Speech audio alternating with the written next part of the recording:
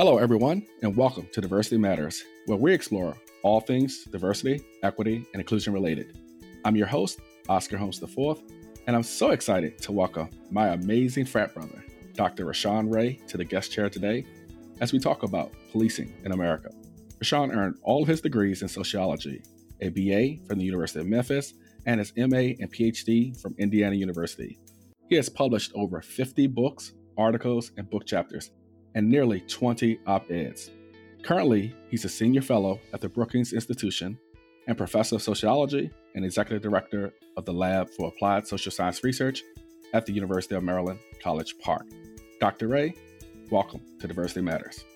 Hey, Dr. Holmes, thank you so much for having me on the show. We'll be back after a quick word from our sponsors. Walls Torres Group is a boardroom and C-suite level consulting firm serving philanthropic clients, corporations, and academic institutions. The firm's focus areas are strategy, governance, and leadership, and they have a special interest in social enterprise and inclusive excellence. The firm is a certified minority and woman-owned business and is a strong advocate for education and youth philanthropy. Their featured nonprofit partner, Giving Cycle, is a leader in this area and has sparked the joy of generosity in over 1,500 young people. Diversity Matters listeners know that shortly after George Floyd's murder, I published an essay on police brutality and the less conspicuous ways that racism kills Black people, which this past year turned into a TEDx talk. And so considering the importance of this topic, I knew I wanted to do an episode on policing. And Brother Ray, you were the first person who came to my mind as a person who has done so much of this research. I've been impressed by your research in this area, your activism, the media content that you produce. And so I'm just looking forward to the wisdom that I know you're going to share with all of us today. So Rashawn, let's get started. All right, let's go. So before we dive deep into your research and the work that you do, I think it's really important to set the stage because, a lot of people think about policing and they think about, this idea of just protect and serve, but they don't really know like the history, the origins, the background. So can you give our listeners a quick overview of this origin of policing? Because I think it's really important for this conversation to ground it in some historical context. Yeah, look, the origins of policing are vital to understand how we are where we are. And when we start talking about policing, it could be argued that law enforcement as a social institution in the United States is the one that has outlasted pretty much all others. It started before others and it has outlasted them. And it stayed in many ways true to form. And I think when people hear that, that's surprising. And so, of course, the roots of law enforcement in the United States go back to slave patrols, groups of people who would go around and aim to round up Black people who were fleeing plantations, who were fleeing their enslavement. And it's important to note that while these individuals were overwhelmingly white men, there were definitely some Black men who were recruited to play a role in this process. Very few, but some nonetheless. I say that to say because similar to now, there are some people who view individuals in law enforcement, they will see an incident and they see a Black person brutalizing a Black person and start to try to figure that out. Well, we've always had that particular social arrangement at play because there could be a set of social benefits for those Black people who do that. But overwhelmingly, it is white people who created the social institution, who maintains the social institution, and who enforces the social institution. And so when we think about those origins, that's really important. There's another really big origin here, and that deals with convict leasing, because of course we can't detach enslavement and law enforcement from convict leasing and the criminal justice system. Convict leasing was what happened after slavery formally ended. So we're talking about the late 1800s, early 1900s. And convict leasing became prominent. It became known as slavery by another name, where Black people would be arrested and accosted for very minor type of infractions, such as jaywalking, looking at a Black person, talking back. Interestingly, some of the same sorts of things that we hear today. And so these individuals were put on a chain gang. Part of being on a chain gang meant that they worked on a railroad, they still worked on farms. So the same farms that Black people were freed from, was some of the same farms that individuals who were part of convict leasing were relegated to. How big was convict leasing? Well, let's go to the state of Alabama. In the state of Alabama, 75% of state revenue came from convict leasing, roughly the same percentage of state revenue that came from Black enslavement. So when we start to talk about the origins of law enforcement in terms of maintaining and enforcing the status quo, and the status quo has typically always been inequitable, and it's always been embedded in racism and keeping Black people in their place, it's important to have that history to know how we got here. And to also note that some of the same people who were police officers that during the civil rights movement that were preventing MLK and Malcolm X and Rosa Parks, and the list could go on for striving towards justice, the freedom fighters that were Black and white doing what they were doing. Those were some of the same cops the day after the Civil Rights Act was passed in 1964, the day after the Voting Rights Act was passed, the day after the Fair Housing Act of 1968 was passed. So it's important to note that some of the same individuals were still there, and rarely did the policies change that enforced us. And I think that speaks to how we see mass incarceration operating today. I think that's a great overview of the historical origins of policing in this country. And you brought up an additional point that is not central to this conversation, but I just wanted to highlight, being a business school professor myself, this whole aspect of convict leasing, right? Even today, there are corporations that use prisoners as labor, forced labor. And so I think as an institution, we really do need to have these conversations much more. More of us as citizens need to be aware of our Constitution, which at this point allows this, right? Allows the fact that if you were incarcerated, then you necessarily don't have those rights anymore, that you can, in fact, in a sense, be enslaved. And we really need to use this type of language and terminology to talk about what is even going on in 2022. Yeah, I mean, most definitely. Look, I mean, all of these things have links, and people like to detach them. The only people that can detach them are people who have oftentimes benefited from the different social arrangements over time. And I mean, when we start talking about enslavement, it has always been about relegating Black people and locking up Black people. The same thing with mass incarceration, and the same thing with convict leasing in between. What's interesting is there are always people who talk about enslavement and say, oh, well, there were free Black people. You know what I find fascinating about the percentage of free Black people, which was roughly around 13%. Of course, it grew over time, ended up being 13%. So that means 87% of Black people were enslaved. And even the Black people were free really didn't mean they were free. I mean, and even today, it could be argued, and I think it's very valid, that Black people still aren't fully liberated. And so in thinking about that 13%, that's roughly the percentage of Black people today. So we got to think, and particularly when we talk about the entire population, just the number of Black people that are incarcerated for nonviolent drug crimes, we continue to see the way that population control is utilized to stop us from having political power and truly being liberated. Right. A great point. And particularly the key aspect of, in terms of liberation, right? True liberation. Because when we think about mass incarceration, we know the numbers exploded, post civil rights, the movement area, and dealing with Richard Nixon and the war on drugs and things like that. So I think that's a key aspect. And, anybody who have followed your work and have seen your media segments, they immediately know the passion that you have for this work. But can you talk a little bit about how you developed this passion in this area of research? Yeah, I mean, I think it's a great question. I guess it depends on how far we want to go back. But say if we go back to undergrad, my days at the University of Memphis, I was a pre-med biology major.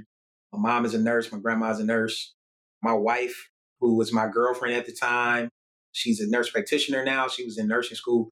So I was like, okay, I'm going to be a physician. And I took a biology course and I just did not like it. And I was taking a sociology course and I was like, oh my gosh, this is amazing, learning about people and this sort of stuff. I decided to switch my major. And during that time, part of what happened is I wasn't originally interested in studying race. I was interested in studying upward mobility. I was interested in studying family. That's why I have a book called How Families Matter. I was interested in those particular topics. And two things happened. First, there was a dearth of a focus on the Black experience in the literature that did not represent me or the people that I knew. That bothered me. The second thing that happened, though, with my work is, particularly as I got into graduate school, My work essentially follows upwardly mobile Black people throughout the life course. I study them in education, in family, studied them in work settings. And when I got to neighborhood settings, I had a finding that Ben Crump calls the Ahmaud Arbery effect, because I've done a lot of work dealing with that case down in Georgia with Ahmaud Arbery being murdered. And what I found was that Black men, particularly middle-class Black men, are significantly less likely to be physically active in predominantly white spaces. And I thought, what the heck is going on there? Now, I mean, in short, I really just had to think about my time getting my PhD at Indiana University, and it all made sense, right? Like the movie Get Out, I'm not the kind of person where I'm like, oh, I feel seen. But in Get Out, I was like, oh, yeah, I feel seen, because that's the type of experiences that people were having. So that finding led me to say, okay, what I discovered is that Black men are being criminalized, that even when we don't have a weapon, our Blackness becomes weaponized. And it led me to, okay, what then becomes the primary enforcer of that criminalization? And of course, it's law enforcement. The way that people call in surveillance and call in authority figures to come in and police Black people. And that's what led me to doing work on policing for, over the past decade, is exploring the way those social interactions manifest in public space. That's an amazing story. I'm glad that you shared it with our listeners. But I want to peel back a little bit, because I think it is important, because far too often, a lot of people like to impose individual blame, right, to Black people for the situation that many of us find ourselves in terms of a society, right? If you think about population level metrics. But you mentioned the finding that you found about how upwardly mobile Black people were less active, right, in these white spaces, which would be contrary to what you would expect, because we would expect this more positive correlation with how upwardly mobile you are, and the sense of, exercise and health and all of those type of things that we typically see with our white counterparts in terms of their health and mobility. But being in these spaces, right, and how we were perceived in these spaces and those outcomes that we get, that's huge. So can you talk about that a little bit more so people can understand the dynamics, to take it from this individualized behaviors? Many times people talk about its pathologies, right, in our cultures, and really shine a light on this entire, basically, ecosystem. Yeah, well, in the study that I did, it was a quantitative and qualitative study. So we did a survey, also did in-depth interviews with middle-class Blacks and whites. So all of these individuals had at least a bachelor's degree. And what we found was that Black men overall had the highest level of physical activity. Higher than white men, higher than white women, higher than Black women, had the highest. But when we broke it down by neighborhood, when I looked at neighborhood composition, individuals living in predominantly white neighborhoods, Black men had the lowest. And so it led to, okay, why is this happening? Well, it's that criminalization effect, that when Black men are out, just for example, there was just a big incident that's about to blow up. Black man he's a pastor actually, watering his neighbors' trees, watering their flowers while they out of town. I mean, being a good Samaritan, doing what pastors do. Somebody called the police on this man, talking about he was looking suspicious. He was like, I got a water hose in my hand. You can imagine what happened. He got arrested. These are the type of incidents that happen. Part of what I found is that Black men then engage in what we call a signaling process. That signaling process reduces the likelihood that they're going to be physically active. They try to signal their degrees. They wear an alumni t-shirt. They do things like wave at their neighbors. They smile. Look, if you're running 2-3 miles, you're not trying to smile and wave at people, right? You're trying to get your exercise on, but they do those things. They run in well-lit areas. They do the sorts of things that try to reduce the threat, the perception of threat that it gives off. And I think the final point, and related to policing, this is the stat that I use all the time about Black people's behavior with policing and authority figures. Black people are 3.5 times more likely than whites, 3.5 times more likely than whites, to be killed by police when they are not attacking and unarmed. When they are not attacking and when they are unarmed. Who says that? Police officers themselves. We are not talking about Black people who have done something wrong. We are not talking about Black people who are using physical force. We are not even talking about Black people that have a weapon. If we solve that stat, we will solve what is happening with policing. But see, in order to do that, we actually have to solve the cultural manifestations of racism.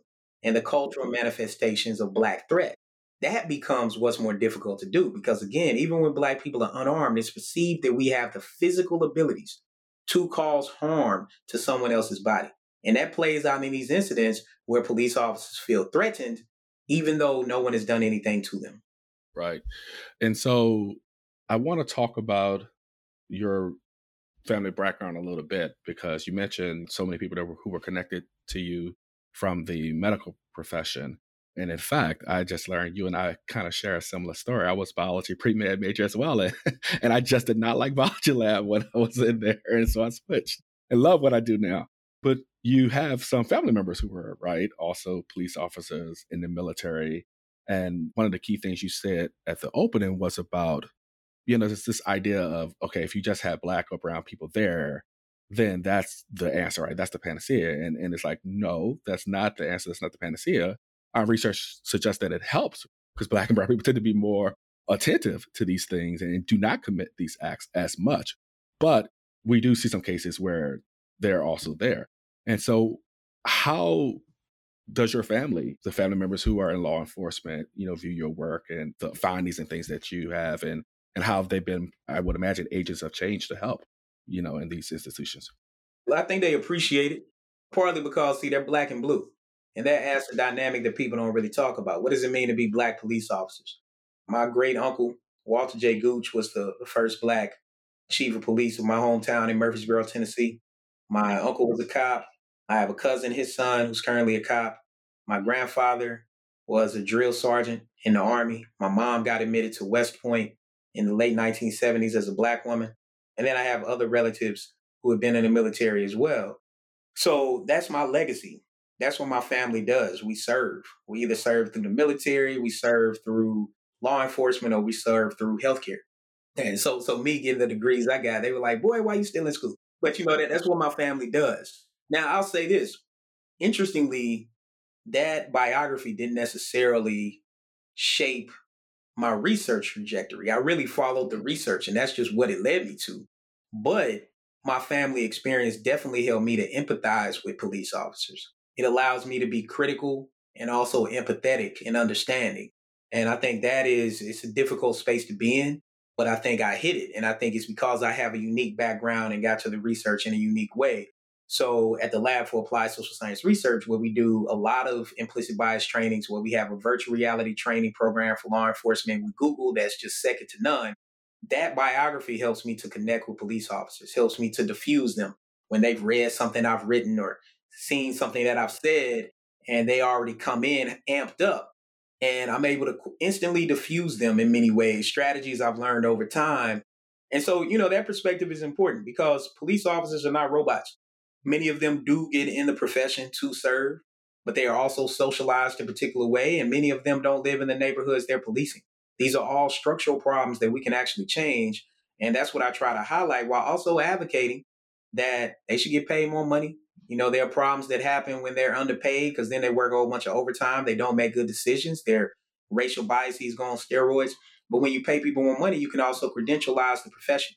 So now all of a sudden, you can start requiring people to have a certain level of education, which is going to raise the level of communication they use when they interact with people.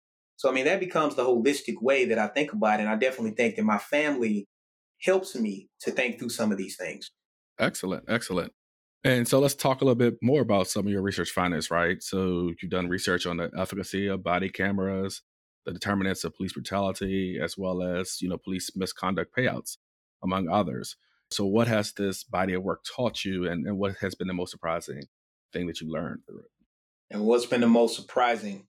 I would say one thing that's been most surprising is actually how much bipartisan agreement there is on policing. And then coinciding with that, how difficult it is to actually change the structure. It is literally one of the things that it speaks to the depths and the way that law enforcement is embedded within the sediment, literally in the land that we walk on, that trying to change that structure is extremely, extremely difficult to do. But the bipartisan support is huge. For example, I wrote at Brookings, I co-edited a report with the American Enterprise Institute, which if anybody knows anything about them, oftentimes they're viewed as extremely conservative. we agreed on 90% of what we put in that. And it was a report on criminal justice reform and policing. Also included the Cato Institute, which is a libertarian outlet. And that is because when researchers, regardless of their political orientation, their personal political orientation, when they follow the research, they come to a similar conclusion. So I would say that is what surprised me. There's overwhelming agreement on body-worn cameras, overwhelming agreement on implicit bias trainings, overwhelming agreement on the importance of police officers being held accountable for their behavior and the need to deal with the Law Enforcement Bill of Rights, which really gives police officers the ability to commit crimes in their personal lives or in their professional lives and not be held accountable for them like the general public. I mean, overwhelmingly, I talk to Democrats, Republicans. Actually, let me rephrase it another way. I talk to conservatives and liberals, and I think that's important to note that the political ideology spectrum is long, and I actually think it's circular. And in that regard, it's not necessarily just linear. So if it's circular, there are places where Republicans or there are places where conservatives and liberals overlap. And I think policing is one of those spaces. Now, we do disagree on kind of some of the origins of criminality and criminal behavior, but don't necessarily disagree on what to do about it. Just since we disagree on how that came to be, we sort of disagree on how we think about some of the resources that should, or the amount of resources that should be allocated.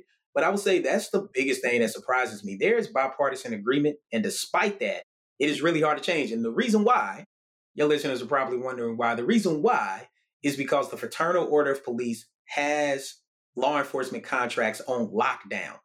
You can't change them in the middle of what's going on. You have to change them when the contract is up. And that's one of the things that I do that a lot of people don't see is I work with local agencies and districts, school districts, cities to change the FOP contracts when they are up to renegotiate for some of the things that they want.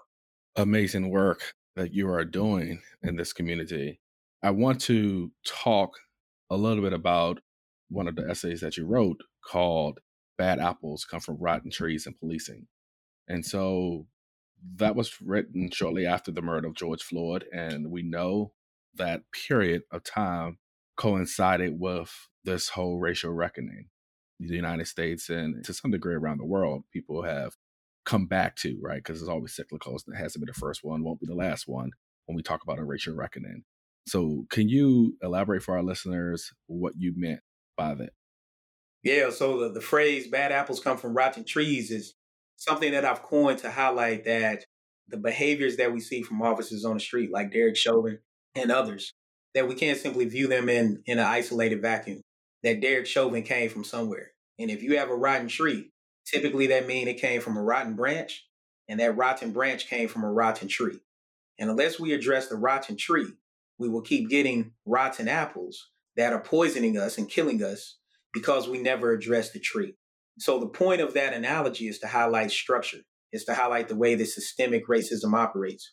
See, the apples are the individual racists or the officers that have been trained with racist policies that enact those policies who actually are not racist. And I see it all the time where an officer, I'm like, oh, like they got caught up in following their procedure that has an embedded level of bias and they made a really bad decision that harmed somebody and is going to impact their career. But the system is part of what is driving a lot of that. So I think when we talk about bad apples come from rotten trees, we have to focus on the rotten tree. Because if we don't, we're just going to keep getting rotten apples and blaming them without realizing that the tree, the roots, and when we start talking about the roots of law enforcement, that is the roots link back to slave patrols. Those are the roots of law enforcement that we have never cut down. And that's the other thing. People know if you have a dead tree in your backyard, how you get rid of it? What you do? You can't just keep replanting it. It's going to come up and it's going to be messed up. You literally got to chop that joker down. And oftentimes it means replanting something. Now you can replant something there, but you have to do that. And I think that's part of the analogy. The other thing about writing that article after what happened to George Floyd is that was the year that I turned 40. And I was just reflecting on my own life, which I rarely incorporate into my own work. And I think this is one of the reasons why that particular article resonated. I realized I've been pulled over and stopped more times than my age. Again, I just talked about my law enforcement background, my military background, my healthcare background of my family. Of course, you mentioned earlier that I have a PhD, I'm a professor. I can mention that I don't have a criminal record. And yet still I've been pulled over and stopped or stopped by the police over 40 times for all kinds of stuff. Being in the car, walking down the street, hanging out with my friends, studying for my comprehensive exam at Starbucks. I mean, you name it, right? Rolling through a stop sign, not having on my seatbelt, riding around campus, sitting in the parking lot of campus with my seatbelt off while I'm checking email on the phone, getting a ticket because I didn't have my seatbelt on while I'm in a parking spot. These are the kind of things that happen when you Black and American. That's the reason why our social class and our education level don't matter as much as they should. And it's the reason why Black people and white people too understand that our socioeconomic status and our social class is not simply tied to how much money we make. It's also tied to our social and cultural experience. And that's part of what law enforcement does, is it mutes that. So my work started focusing on that tree to say, what can we do to deal with the roots of that tree that lead to the bad apples poisoning us? Right. So you brought up something earlier that raised my eyebrow, although I understood your logic. But I have to ask this question because you mentioned the system, right, in terms of funding. So you advocated for increased pay for police officers so that, obviously they won't have to work overtime and make these bad decisions, which I totally understand that logic. But obviously defund the police, right, it's a prominent movement right now. So what's your take on that? And how do you, I imagine you probably do get some eyebrow raised when you say that, right? It's a solution. Yeah, I mean, I'm sure, and again, I follow the research, right? So, of course, defund the police. And I wrote an article about this. It's been read over 1 million times through the Brookings site, where I defined defund the police, talked about why it has merits, why it's credible. So 2 points here. Defund the police simply means reallocating funding. It does not mean to literally obliterate the system. It does not mean to end law enforcement as we know it. And there are definitely some people who think that we should abolish policing. But an overwhelming majority of Americans, including Black Americans, do not think that's the way it should go. I tend to think, again, I don't know how much clearer I can be about chopping down the tree, say what I say. But with that being said, and doing a lot of policy work, working with policymakers and testifying, until we get to another revolution, I'm going to be in the trenches, going into the lion's den, advocating for what my research suggests is correct. But the way I think about it is reallocating funding, defund the police, has a lot of merits. This is why. First reason is because 9 out of 10 calls for service have nothing to do with violence at all. Like nothing. Doesn't mean that it can't turn violent, but overwhelmingly, it's nothing violent at all. The second thing is that the homicide clearance rate is horrible. It's less than 40%. I mean, less than 50%. Only about 40% of homicides are solved in America. That's horrible. And in some cities, it's in the range between 40 to 60%. So we're really only talking about roughly half. That's horrible, right? I mean, it's horrible. The third thing is that response times to Black and Latino and low-income neighborhoods is simply pathetic. Like, they do not respond when Black people need them. They also do not respond when Black people are in need of help or when they're trying to report a crime. And then they want to talk about stop snitching. No, they don't trust you, right? Because they don't trust that you're going to protect them if they tell on somebody. That's what's going on in the hood, right? So defund the police has a lot of merits. So what does that mean? And how does that go with me thinking they need more pay and me also thinking they need housing subsidies? Well, let me tell you how. You can shift funding. So first off, I really don't think people realize how much money is spent on police. Let's go to Oakland. Let's go to Minneapolis. Let's go to Chicago. Roughly 40% of those cities' budgets are spent on police. 40%. That is outrageous. Imagine if it's 30%. Well, by definition, that's defunding police. That's reallocating funding. But that's where the reallocating funding comes from. Where does that 10% go? Now it goes to education infrastructure. It goes to work infrastructure. It goes to social services that are extremely underfunded. Goes to first responders, goes to teachers. So when I say defund or reallocating funding, I don't mean going down to nothing like that. That's just not feasible. But if a city's spending 40% on law enforcement, it's way too high, because those cities not only have some of the highest numbers of police killings, they also have some of the worst police outcomes. Instead, we could get closer to 25%. There are a lot of cities trying to be around there, trying to figure it out. DC, Atlanta, of course, they've had their problems. But think about the difference between 25 and 40%. Now, what's the second part of this? It's about shifting funding. What do I mean by that? Well, when I look at police budgets, they're spending money in places that the public does not want. There's not a lot of money spent on training. So when we hear law enforcement say we need more training, a lot of people are probably like, oh my gosh, you're beating a dead horse. I mean, it's just racism. Why do you keep talking about training? Well, you know what? When you look at the budget, training actually doesn't get a lot. So from the law enforcement perspective, it's not like they do what I do. They're not a policy analyst. So their reaction is, oh, if we have more money for training, we can train officers better. I do think some of that's true, not completely, because you need a qualitatively different type of training. You can't simply throw money at the same type of training. But the other thing you can do is you can look at all the money being spent, say, on field patrol, which mimics the slave patrol model where you have a whole bunch of cops on the street. They're not solving a whole bunch of stuff. They're dealing with very basic things, filling out a whole bunch of paperwork, pulling a person over for going 54 and 45. Not saying you should have been going 9 miles over, but come on, man.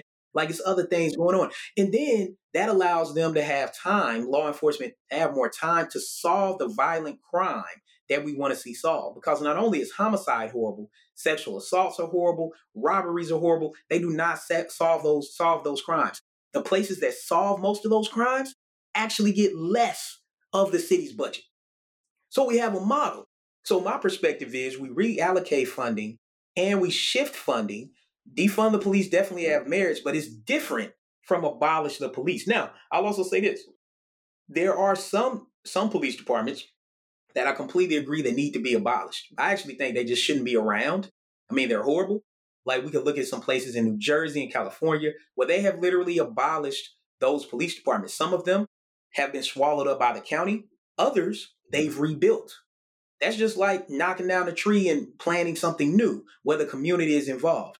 I think all of those matter. When we take an evidence-based, market-driven approach, we get to the best solution for a city or a police department and then help them to move forward in a way that is healthy and beneficial for everyone.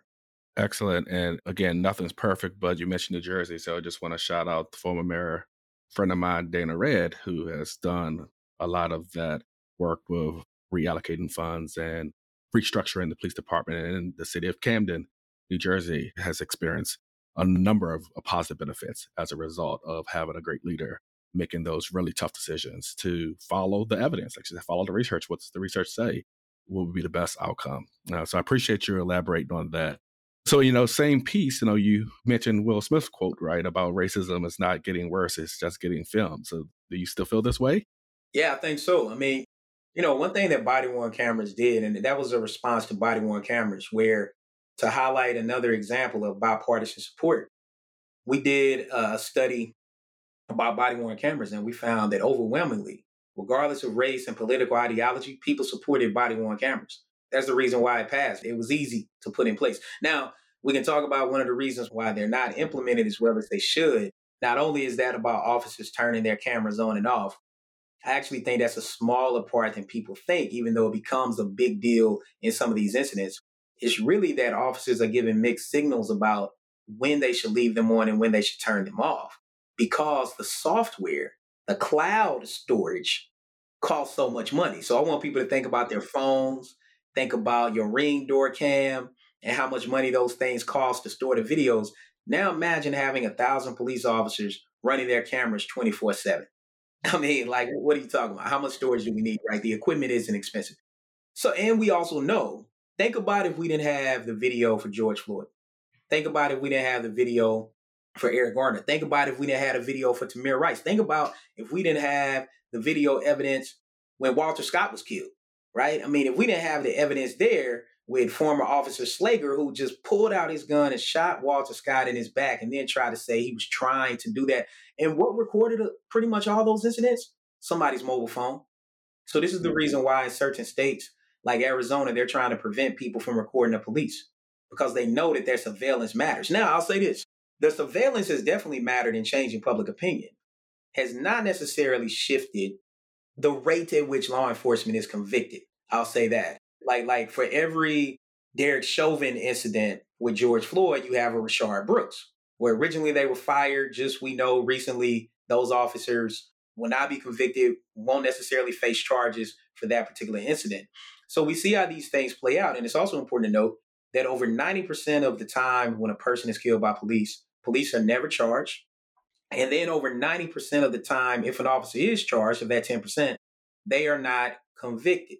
And how many people are we talking about? Well, in the United States, over 1,000 people are killed by police every single year. That is a person every 8 hours. Every day, at least 3 people are killed by the police. And it has not stopped during the pandemic. So, yeah, it's getting filmed because I think a lot of people don't really recognize the gravity and the extent to which police violence happens. Those are just killings. We're not talking about getting beat. We're not talking about getting harassed. We're not talking about getting sent to the hospital. We're not talking about getting shot. We're talking about getting killed. Every day, 3 people are killed by the police. Then think about what I call trickle-down policing. All those other incidents that's part of the rotten tree that harms us. You give us a lot to think about. And, as we come to a close, one of the many, many things that I love about you is that you are truly a scholar activist.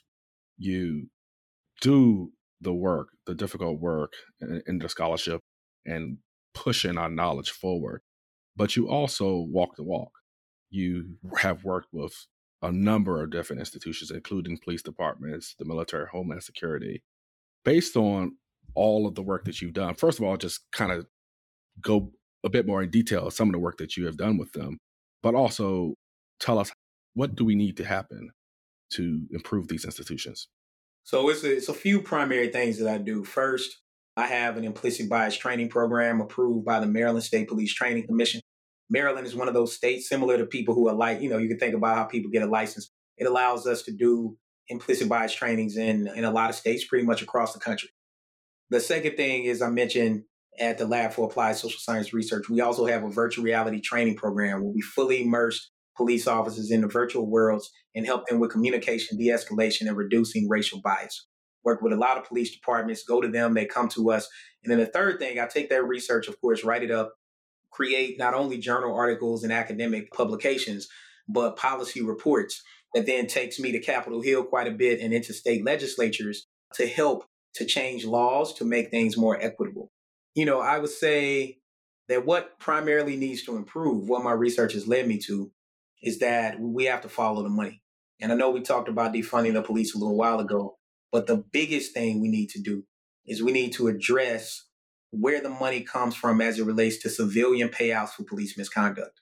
If we look at the top 50 largest cities in the U.S. from 2015 to 2019, over $2 billion with a B was spent in payouts for police misconduct. $2 billion. What is so disheartening about that number and shocking is that number, it just pales in comparison to the amount of money that was spent on payouts in the non-major cities, because there are 18,000 law enforcement agencies in the United States. We have to restructure that. The other thing that a lot of people don't know, that money comes from taxpayer money. So all your listeners, that comes out of their pocket. So for Black people, we are paying our taxes to then be paid back for our own police brutality. It is tragic. Instead, what we need are insurance models. Insurance is for police departments, insurance for individual officers. The state of Colorado and the city of Denver are moving in that direction. There are other jurisdictions that I'm speaking with and interacting with that are coming up with a model for this. And I think this will shift a lot because it will shift accountability. See, think about it. Police officers are rarely convicted and they are also rarely held accountable financially. And nothing changes. And this is the way law enforcement has always been. If we go back to slave patrols, what was that about? That was about money. That was about the value in the Black body. Same way today, that the police payout is about the value of the Black body. And I applaud people like Crump for getting this money in the millions and millions of dollars. At the same time, part of the reason why he's doing that, and we talk about this, is because once you do that, people will start saying, where is this money coming from? Is there a better model? You create an insurance model. In short, people know how insurance works. You have enough car accidents, guess what? They're going to drop you. So we're going to have police departments and individual officers getting dropped. And guess what? Now that sets the pathway for abolishing a police department because they've had so many misconduct claims, like a Camden, where the city simply cannot function. And this has happened in small places around the country where police departments have bankrupted cities. There are places where every year their people's property taxes go up because of a police brutality claim. There are other places where school districts have closed because of police brutality claims. And so, look, I think that is what we ultimately have to do. we got to follow the money, and we have to deal with those civilian payouts for police misconduct. I think that's some great tips, insights to leave us with. You want to give us some peeks into some projects that you have coming up at all? Yeah, sure. I mean, I on this front, I'm writing a book that is long overdue. They're probably no surprise. Bad apples come from rotten trees. Over the past few years, that's coming from the book. So the plan is to finish that up and get it out. So I would say related to policing, that is one of the biggest things. And then I'm working with government agencies, the Department of Labor, the Department of Transportation, the Department of Justice, to further cement the virtual reality program into law enforcement training. Excellent. Excellent. Thank you so much, Brother Ray, for joining me in the guest chair today to talk about this very, very heavy yet immensely important topic. Don't be surprised if I ask you back to talk about some of the other amazing work that you're doing. So, for example, I'll just give, reparations. Like, that's something that you've done some work, and it's a topic that I definitely want, hopefully maybe season 4 or something to talk about. But in the meantime, I wish you much continued success and all that you're doing. And to all my listeners, make sure you go to RashawnRay.com to find out about his latest work, as well as follow him on all of the socials. Thanks for having me. Thank you for listening to Diversity Matters. If you enjoyed our show and want to hear more, please subscribe to our show, post, talk about, and reshare our show with all of your friends and family. And leave us a favorable rating and review so that it will make it easier for others to find us wherever they listen to podcasts. We cannot do this important work or keep it going without you, so we really appreciate your support. We especially like to thank our episode sponsors, the Walls Torres Group and Giving Cycle.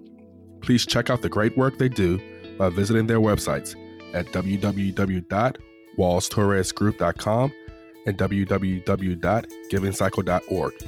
If you or your company would like to sponsor a Diversity Matters episode, please visit the podcast section of our website at www.whconsultingfirm.com for more information. Diversity Matters is produced by WH Consulting, a firm that provides a wide range of management consulting and professional services to individuals and organizations. Original music produced by Sincere Morton Murray. Until next time, peace and love.